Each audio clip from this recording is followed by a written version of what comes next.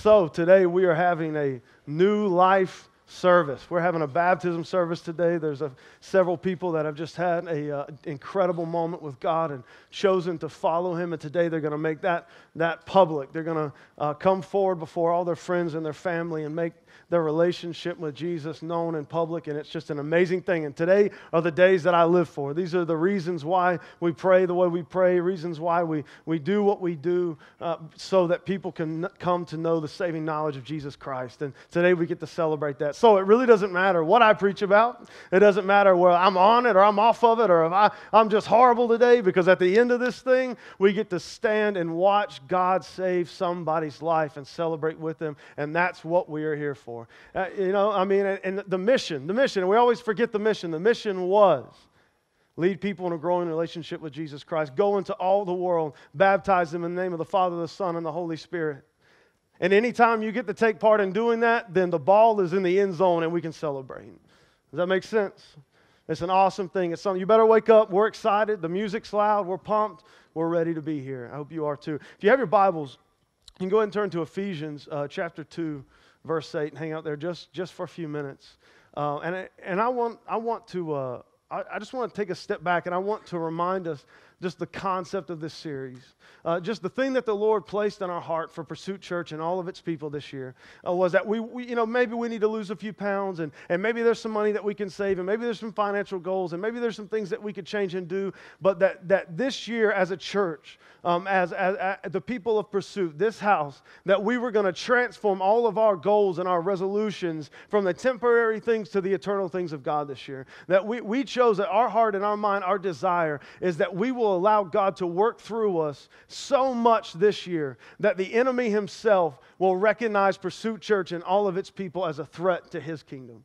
That we will get marked for God, that He will be afraid of us, fear of us. And when they get together at the end of 2017 and they have their 2018 strategy meeting and they say, who are the people we got to look out for? Who are the people that are allowing God to use? Who are the people that are doing great things for God? That we are public enemy number one, that we are at the top of the list. And that's what we want to do this year. We want to transfer all of our goals, our resolutions from the temporary things to the eternal things, and allow God to do great things in us this year. And that's why we go with the third message this week. If it's your first time here, thank you so much for being here. God has just been moving powerfully in this house. God's just doing some crazy stuff, and I don't expect anything different from today.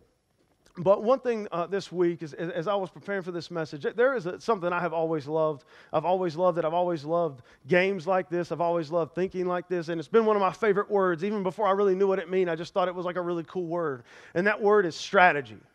Strategy. I love strategic games. I don't like games where they don't have winners because I don't see the point. I don't understand. Everybody's like, well, we're here to have fun. Winning is fun. That's why you play games. Only people who don't win on a regular basis have that mentality. It's just about having fun. That's how I know whether or not you're good at the game that we're about to play. If you make a speech at the beginning of it and say, guys, we're just here to have fun and hang out and fellowship, I know you're fighting for second. Like I just immediately know, not concerned about you, not worried about you. The guy that's down at the end of the corner, not speaking, analyzing what's going on, that's the threat. All right, that's the guy who's playing to win. So strategy's just been one of those things. There's strategy in all forms of life. There should be strategy in all forms of life. Strategy and plans and goals and thought and follow through and the way that we plan our finances and the way that we do our families and the way that we even do church and the way that we do our jobs and our careers and all kinds of things. And this is not, strategy and planning is not something, as boring as that may sound to some people, it's actually an amazing thing. And this is one of the characteristics and traits of God that we don't really talk about that much, but it is an extremely important trait to understand that God is a very strategic God. God is a God who knows what's up. He's not just kind of chilling out in heaven, rolling the dice, yeah, I think I'll move him over here, and I think I'll do that, and that looks good. Here, rain there. I mean, he's not an accident God, right? Stuff doesn't happen, and he goes, oh man, I didn't see that coming. Unlike some of the things that happen in this church, some of our people will come up to us and they will be like, man, that was the greatest idea. You guys must have thought about that forever. And I'm just like, honestly, I don't even know how that happened. Like we were joking around one day and then we just said a thing and then it became a thing. And even though we might not even recognize it in the moment, God uses us in spite of us. Remember the time He made a donkey talk? That's how I'm able to be a preacher. All right? God is so strategic. He has so many great plans that sometimes they're above us. Sometimes we don't even recognize them. Sometimes we don't even realize that we're a part of them, but we are. We don't even get that. So a lot of times we're waiting on the plan, or we're waiting on the strategy, or we're waiting on the thing, but we're already a part of it, and we're already living it out, and we don't even realize it. God's a very strategic God. You can see that from Genesis to Revelations. You can see that He's always had a plan. Over and over, how many scriptures do we see where God says, I knew your name while you were in the womb. I started to create you and work on you and form you for what I had planned for you before you were even born. How many times did He say in the famous Jeremiah 29, I know the plans that I have for you? Talking about Israel. The point was He had thoughts, He had plans, He knew the direction things were going. He knew there was an end point. He wasn't just playing the play. There was a strategy, there was an end goal. We're all headed to a certain place. And over again, this is communicated through the Spirit of God to people, hoping one day I can just see, God, why don't you guys get this yet? How many different ways can I show you? How many different ways can I say it? How many different sentences and arrangements do I have to put throughout the script? How many ways can I continually confirm to you that I have a plan, that I have a strategy, that you're a part of it, that you're not here by accident, and that we're headed somewhere? We're all going to the same direction. Now, you may go wide left and I may go wide right, but at the end of the day, we're going to wind up at the same exact place. Ultimately, every knee will bow and every tongue will confess what? Jesus Christ is Lord. And we may do it different. And the piece of the plan that you're part of may be different than the piece of the plan that I'm a part of. And the piece of the plan that I'm a part of may be different than the piece of the plan that you're a part of. But there's a plan. And this isn't any more clear in Ephesians chapter 2, verse 8. And I want you to, if you have your Bibles, I want you to flip there. And I just want to read this really fast. It's 8, 9, and 10. For it is by grace you have been saved through faith. And this not from yourselves, it is the gift of God. Not by works, so that no one can boast. Listen to this. For we are God's workmanship, created in Christ Jesus to do good works, which God prepared in advance for us to do. For we are God's workmanship, created in Christ Jesus to do good works, which God prepared in advance for us to do. This is the thing that I want you to understand about you.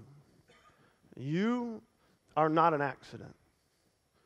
Everything about you is on purpose. There's not a single part of your life that isn't there for a specific reason. Even the ones that you consider weaknesses, even the things that you think you're not good at, even the lowly parts of our lives, the parts that we don't talk about, the parts that we're not proud of, even the thinning hair, right? It's just one of the things I'm insecure about right now. Right? The things that we're really, really good at, the things that we're not good at. All of our strengths and all of our weaknesses. Every single thing in your life, God spent time on, working on, and forming long before anybody ever knew your name. You're His masterpiece. You're His project. He's formed you, and you are who you are, and there's nobody else like you. Some people just said, thank God there's nobody else like you. Why were you clapping? They're like, thank God there's only one of you. Thank you, Jesus, there's only one of you. I'm the oldest of 5. At some point, I'm sure my father got down on his hands and his knees and said, thank you, but just the one will do. Let's go a different direction with the other 4. But there's only you. There's nobody else like you. And it's important for you to understand this because there are things that you can do that nobody else can do. There's people that you can reach that nobody else can reach. There are things that you're going to accomplish in this life that nobody else can accomplish. And there's things that are not going to take place in this life if you don't do them. You've been put here for a reason. And this is something God prepared way in advance, which means that you are positioned in the strategy of God very, very, very strategically and very, very, very on purpose. That if you are here this morning, that means that you are at a certain time, at a certain place, for a certain reason, that God has positioned you right where you are. Now, you may not think that. See, you may not think that because you may think, man, I'm a little too young, or I'm a little too old, or life's kind of passed me by, or what can I really do? I work at a gas station, or I'm a guy at Lowe's, or I'm a real estate agent. What does that really have to do with the kingdom of God? And I'm kind of new to this church thing. I'm kind of new to this God thing, and I don't really understand. I thought the whole thing about Christianity was just coming to church on Sundays. I do that. What, you mean there's this other thing? Yeah, it's called your entire life's purpose. And it's found in Christ. And we're all headed to the same direction. We're all headed to the same thing. And there's two primary ends to this thing. You are positioned for two primary purposes. And I want to be very specific, and I want to be very, very, very clear that you understand this about your life. Your life, no matter who you are, no matter how wealthy you are, how poor you are, how black, white, red or yellow you are, how attractive you are, or maybe not so attractive you are, and no matter where you are, what side of the tracks you grew up on, no matter how, it doesn't matter who you are positioned for two very, very, very specific reasons. Number one, for God to gain glory from your life. For God to gain glory from your life. That's why this entire universe exists. So that the God who created it will reap glory from its inhabitants.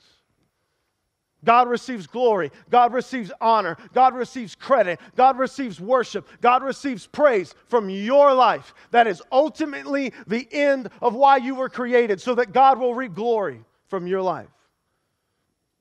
And the reason we find so much dissatisfaction in this life is because we think that it lies in so many other things. And what we don't understand is that the happiest we'll ever be, the most satisfied we'll ever be, the most peace we'll ever experience, the best life can be will be found in those seasons when we come to the acknowledgement and understanding that everything that we live for is for ultimately the glory of God. Everything. Everything. Second to that, it is for the expansion of the church, the Big C church. It's the expansion of those souls that come to know true life in Jesus Christ. It's the expansion of the church. The last thing Christ ever said, the last command that He ever gave, the battle cry was go into all the world and make disciples. Make followers of Christ. Lead people in a growing relationship with Jesus Christ. Baptize them in the name of the Father, the Son, and the Holy Spirit. And then teach them all things. Ultimately, these are two things that will come from your purpose in this life. God will reap glory and others will come to know Him through your life. If God is not reaping glory from your life and others are not coming to know Jesus through your life, then you are living alternate to the purpose that God created you for. And there is something extremely wrong in your heart, in your mind, in the direction that you're going. God reaps glory from your life. And people who are lost become found in Him through you. At all times, God wants to do three things in your life. He wants to do something for you, He wants to do something in you, and He wants to do something through you. At all times, if God isn't doing something for you, and He's not doing something in you, and He's not doing something through you, then there is something is wrong. And I want to be clear here because I don't want you to feel judged, and I don't want you to feel like, well, you know what, I'm just never going to be a preacher. Preacher? I'm just never going to be able to do, that's just not who I am. That's just not, I'm a business owner, and I'm this guy, and I do this, and I'm a teacher, and I sell real estate, and I got this business, and I do this, and I own gas stations, and I work here, and I'm an artist, and I do this, and I'm a millennial, so I'm not going to have a job, but I'll be a millionaire in my 30s. It'll just happen. I'm just convinced of it. And if it doesn't, it's your fault. Oh, sorry. I don't know where that came from. I own a coffee shop. I do graphics. Whatever it is, I'm telling you, that's not the problem. What you do is not the problem. What you do is not the problem. And this is the thing I want you to be very convinced of today. That you are positioned right where God wants you to be positioned. And the problem is not your career. The problem's not the job that you have. The problem's not the ability or the talents that you think don't coincide with God reaping glory and the expansion of the church. It's not that. It's not that. The position doesn't change. God has placed you where you are, and that doesn't change. I want to remind us really fast. Do you remember in the Old Testament in Exodus with Moses? He's walking out in the desert. And he's standing there. And the Bible says that he's just standing there. He's just walking along. And that he's standing in this one place. And then he kind of sees to his right. He sees like there's this bush that's on fire. You remember that? Okay. I don't think he did any drugs before that. You can never be too sure, but I don't think so. But he's standing there, and this is something that spoke to me years and years and years ago about the situation, is that he's standing here, and he's just in the desert, he's on the ground, nothing changes. But the Bible says that when he turns the direction, he turns his mind, he turns his sight to the bush, and recognizes that God is in the bush. The Bible says immediately God speaks from the bush, and he says, where you're standing is holy ground, take off your shoes. And I want to point this out to you, that nothing about his position changed. Same sand, same desert, same bush, same wind blowing, same bugs flying. Atmosphere was the same, environment was the same. But when his heart and his mind shifted to the recognition of God, immediately his position became holy. Does that make sense? So you're not in the wrong position. You're not in the wrong job. You're not in the wrong place. You're exactly where you're supposed to be at this season of your life right now. See, God's so great a God that He can put you in the right place without you even realizing you're in the right place. But it's when you turn your heart and your mind to the recognition of God's greatness in that moment that He will take that position that doesn't make any sense to you and all of a sudden make it a holy position to where you begin to do great and mighty things for God. It's a heart change, not a position change.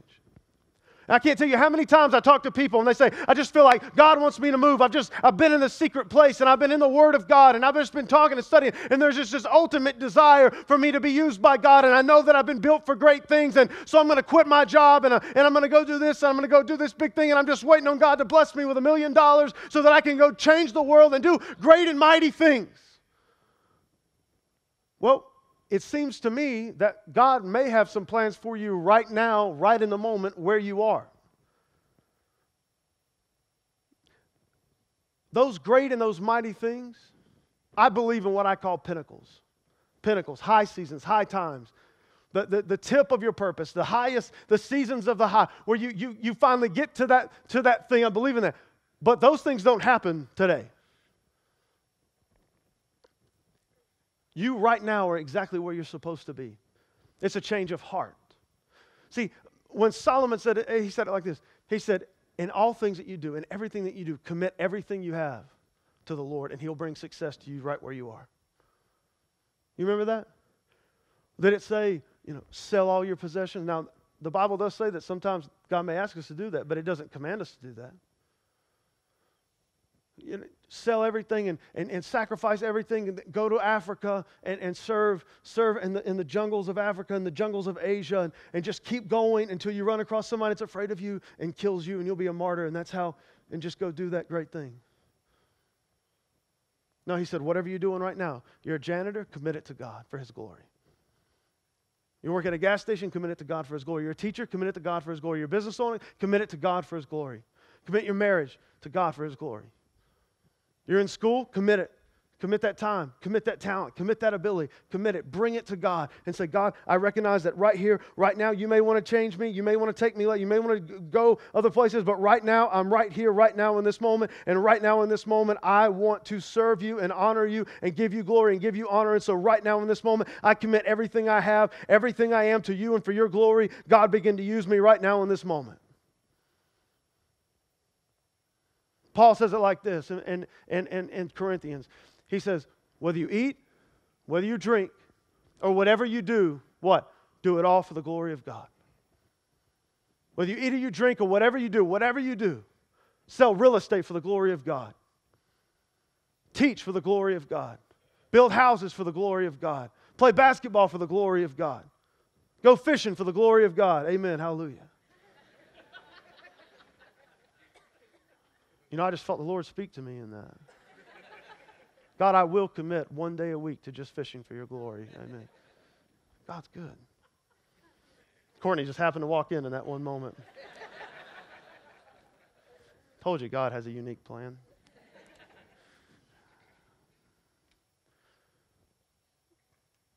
You are positioned where you are on purpose. Don't wait for something greater later, or you'll miss the greatness of right now. God has positioned you uniquely. You can reach people that I will never speak to. There will be people, you can influence people that may never step foot in this church. You can do things, you were born to do things that nobody else can do right now in this moment. There's two things that I want to share with you today. And I just want to transfer just for a minute. I want to look at the life of David just for a second. Because I want to, there's two reasons why I think that people ultimately miss those great moments with God, where He reaps the most glory and the church expands greatly, where people get found in Him through you. I think that ultimately it's because of this right here. And I don't know another way to say it, so I'll just say it like this. It's because for many, many, many, many people, they are too good to do the little things. They're too good to do the little things. They're too good to serve in the little ways. Dude, don't you know that I've been called to change the world? Don't you understand how lucky you are that I come to your church? Dude, don't you understand? Are you just thanking God that I walk through the door? Dude, I'm changing the world, man.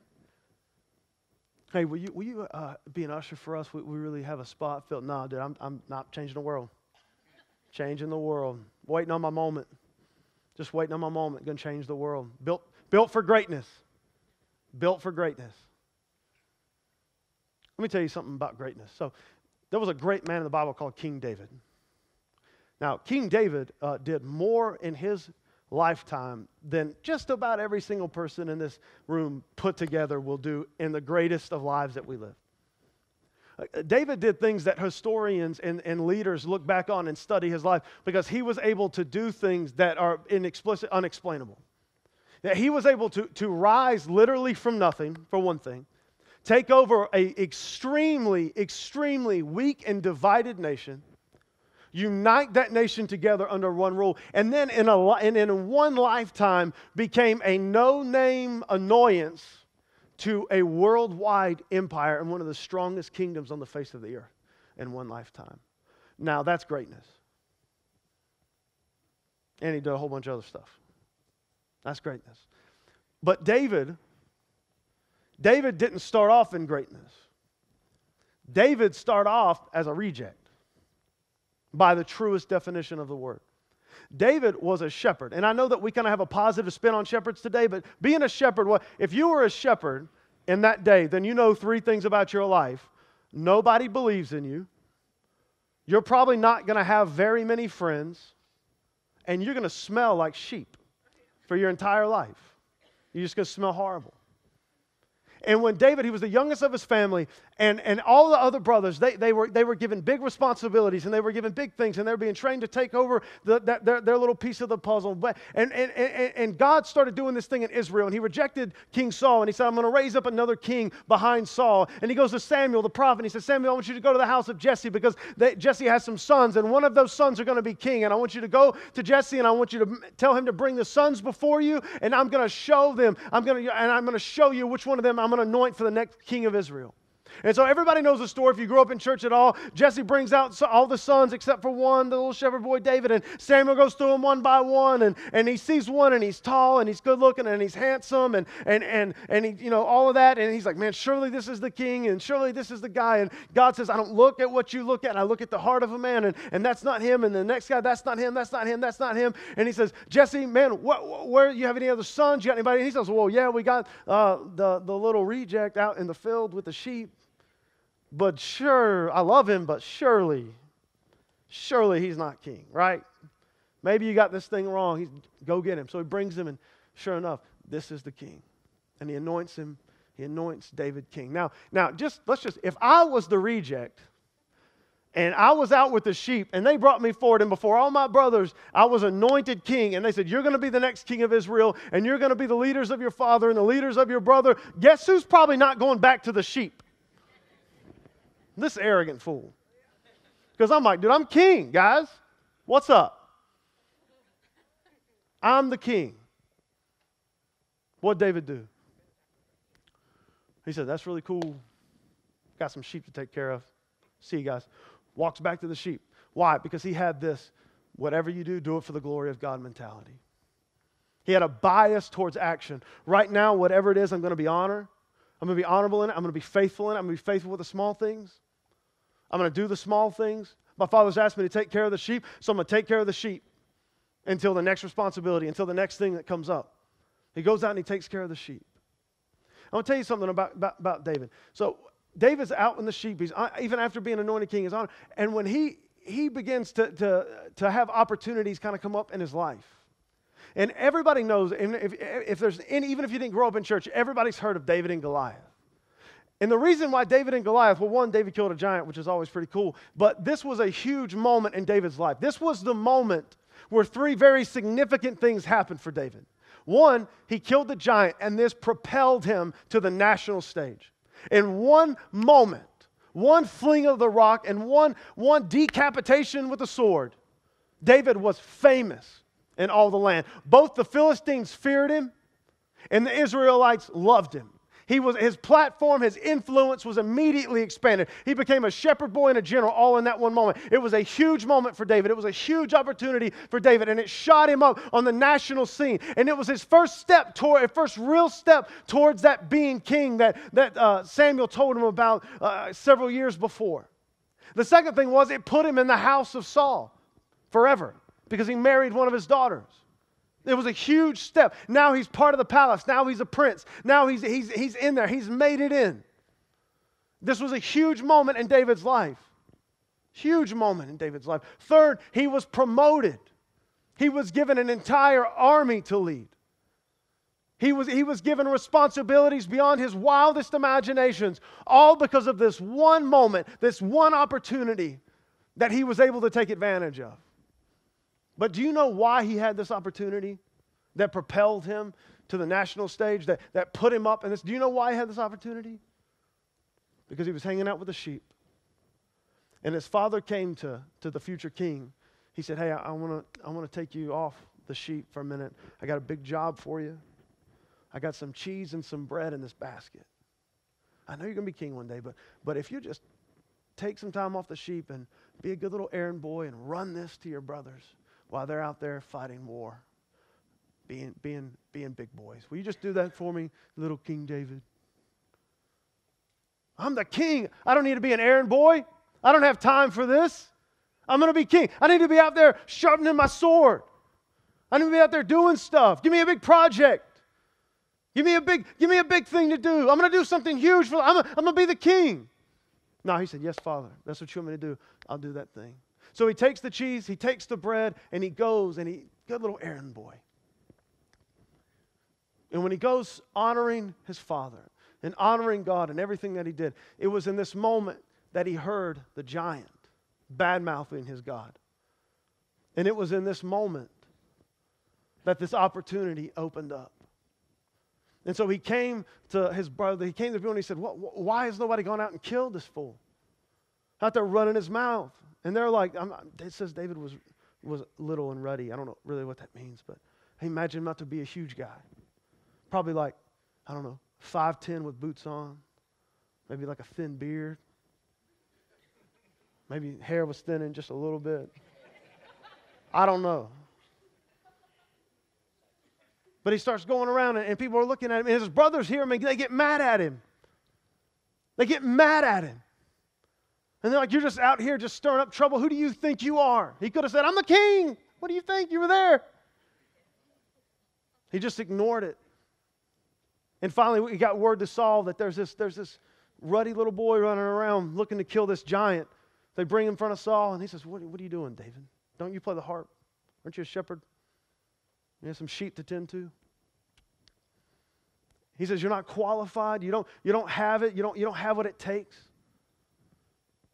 And this is the response. This is the response. This is David's response. I love this because I want you to see the power in this, the power in your present position. I want you to see the power in this.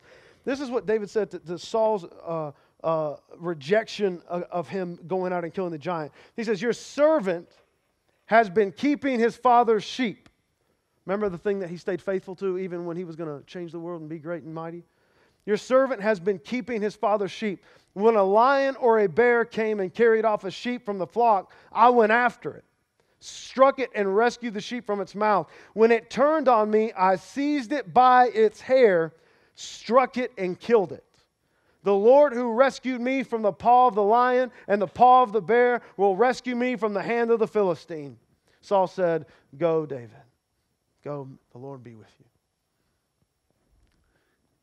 I want you to recognize something about the situation. And this is something, if you don't hear anything else, I want you to hear this because I believe with all of my heart, you are truly called to change the world. With all of my heart that you were truly born for greatness. I believe that every single person in this room that God created, because God created them, they have a potential for greatness. I believe that with every ounce of who I am. But the vast majority of people miss it, and they miss it because they're too good for smaller opportunities. They're too good to honor God in everything. They're too good. They don't have time for it. They're chasing other things. And this is the thing that I want you to recognize about the way that God works in people's lives. Giant opportunities grow out of sheep responsibilities. You will miss those opportunities that will expand your influence. You will miss those opportunities for God to bless you. You will miss those opportunities for you to start your path to greatness. You will miss them because you're either too good for, or you don't have time for, or you don't value honoring God in the little things. It's the small things. It's the serving God right here in the right now that develops you for later, that develops you for what's next. If he had been too good, if he had been arrogant, if he had been, he's going to change the world, and Father, I don't need to honor you anymore, and I don't need to be faithful in my sheep responsibilities. I don't need to be faithful. I'm not an errand boy. I'm too good to serve. I'm too good to do that. I can't. I don't have time. I'm doing this. I'm doing that. He would have missed two things. He would have missed his development in being prepared to be able to fight the giant. It was the defending of the sheep to the lion and the bear that prepared him to defend God's sheep to the giant. It's the little responsibilities that develop you for the greater responsibilities. The ones that are too good for God now won't be ready for God's greatness later. I promise you. Arrogance is the greatest deception of mankind. The enemy wants to do everything in your life to prevent you from honoring him in everything that you do right now where you are. He wants you to keep saying, oh, something bigger's coming. I'm ready for something bigger. I'm just going to wait till later. Just not right now. I'm too young, or I'm too old. It's passed me by. I've got this job. I got this career. I got kids. I love, and now I can really say it's because people are like, well, you don't know what it is to raise a family. Well, I'm starting to learn how. My life is busy as I'll ever get out, but I still clean bathrooms. I still do the little things. I still believe that God wants to use me right now in this moment to change the world.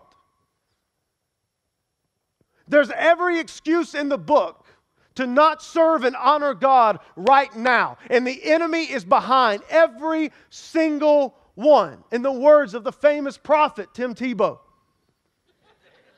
Every single excuse is a small, small truth wrapped in a whole bunch of lies. The biggest reason most of us will never become a threat to the enemy because the enemy will convince us to bypass the smaller responsibilities. Because it's in these smaller responsibilities that we develop for the greater things later. And it's out of these smaller responsibilities that the giant opportunities grow out of. I was 16 years old when I felt in my heart that God was calling me to be a preacher. I knew it just as just as sure as I knew anything else in the whole world. I knew that I was going to be a preacher. I just knew it. Didn't know what it looked like, had no clue, but I just knew in my heart that's what I was called to do. Do you know the first ministry that I ever committed to doing? It was 2 weeks after this. Do you know what it was? I ran a video camera, just like the one we have back there. I climbed up in the booth every week. It was really high.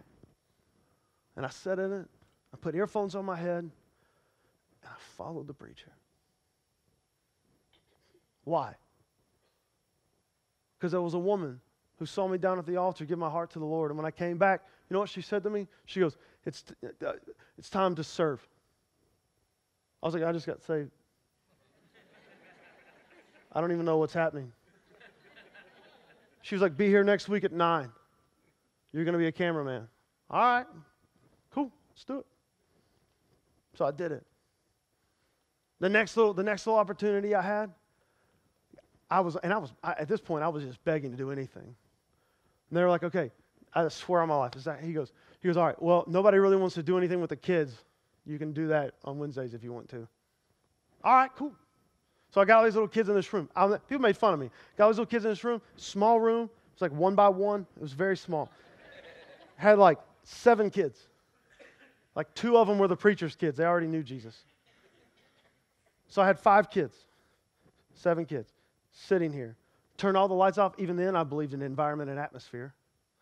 Turned on, I had a boom box about this big, little boom box, and I put a Chris Tomlin CD in there. I shut it. I turned off all the lights. He sent for 2 lamps in the back overlooking the crowd. Terrifying atmosphere. Very dark. Turn on the music, and I started to preach in the gospel because I didn't know anything else about the Bible. And I just started telling them about Jesus. I was yelling at them. See, little kids, they're like 10. First ones I'm yelling at. I'm so loud at some point, I guess, somebody knocks on the door and walks in, sticks their head and goes, is everybody all right? I'm like, yeah, dude, get out of here. I'm changing the world. I'm sitting there preaching my heart out. The pastor's kid who got saved 49 times before that gave his heart to the Lord that night again. The first time I got to preach, I went up, and I'll never forget this. I went up, and there was a little stage, and dude, it was the worst thing you have ever heard in your entire. I mean, it was worse. It was the worst thing. You think you've heard me preach bad messages? You have no idea. It was theologically wrong. I mean, I'm pretty sure it was the Bible I was using, but it was just horrible. And this woman, probably the most godliest woman, and I gave an altar call, because back then you just gave altar calls at the end of everything, just everything. Preaching on, whatever. Now come get saved.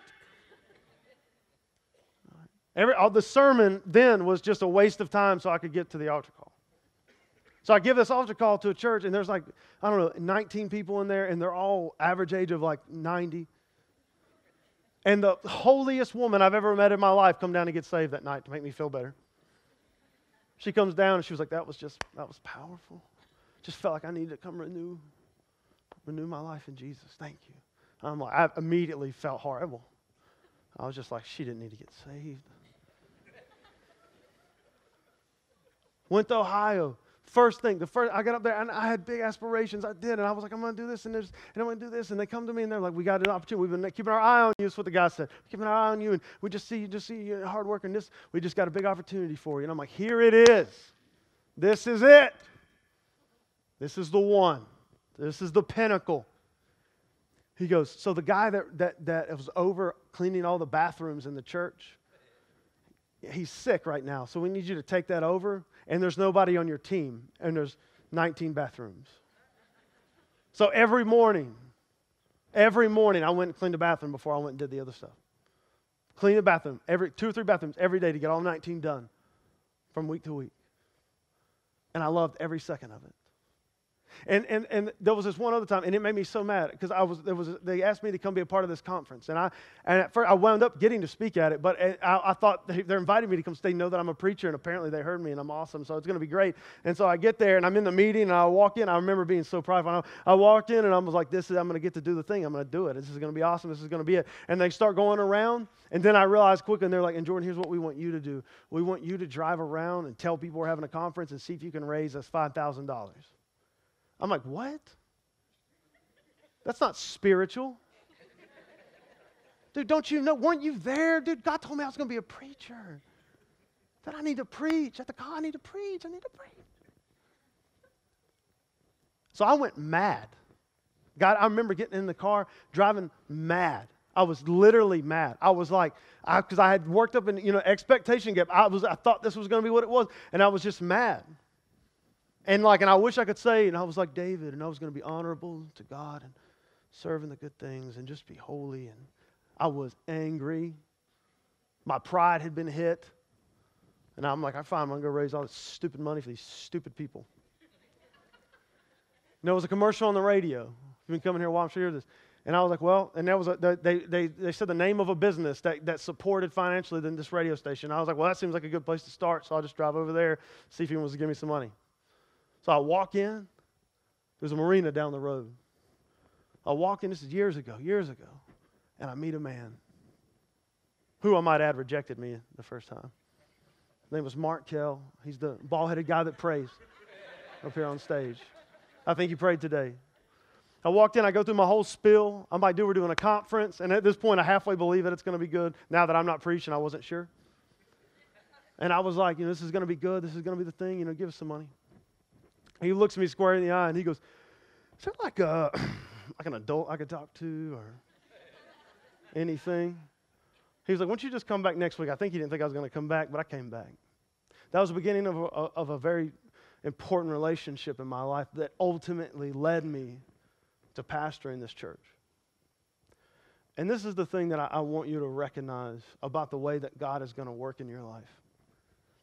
There are going to be moments where He is asking you to honor Him and be faithful to Him and the little things.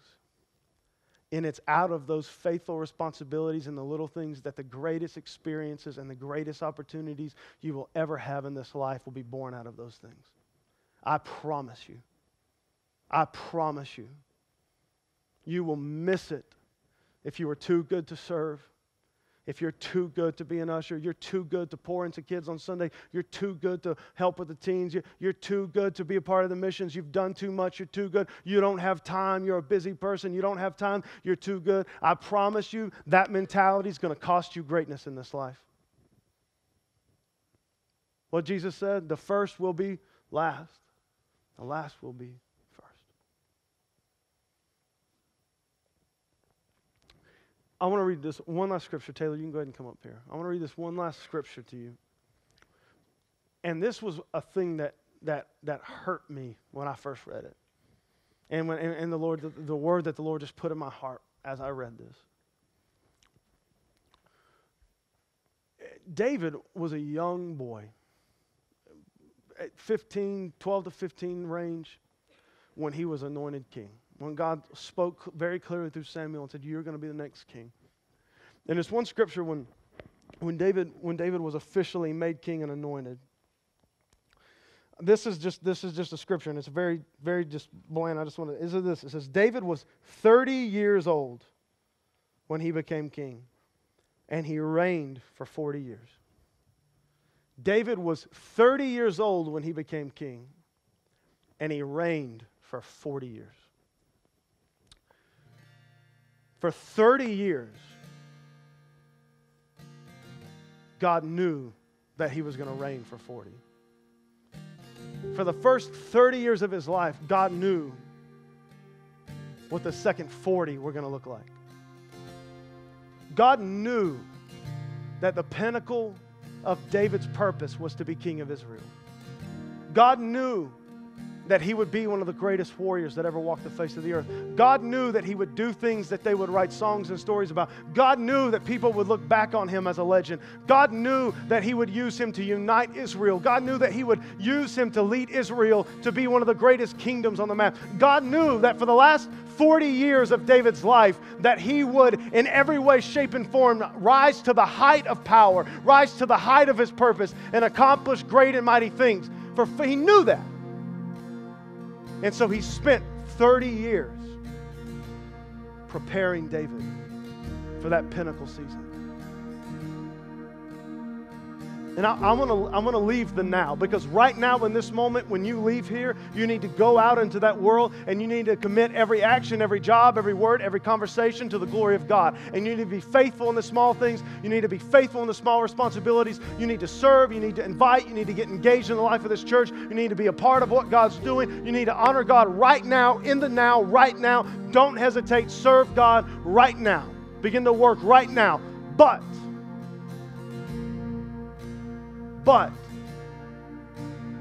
God knows what your pinnacle looks like.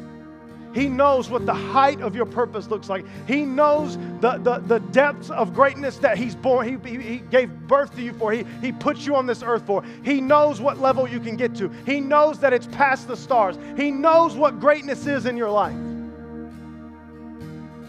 And so right now, and I know the younger you are, the harder this is to hear, because I was there. I was 17 when I read this. I was 17 when the Lord put in my heart what I'm about to tell you, and it made me miserable for a while.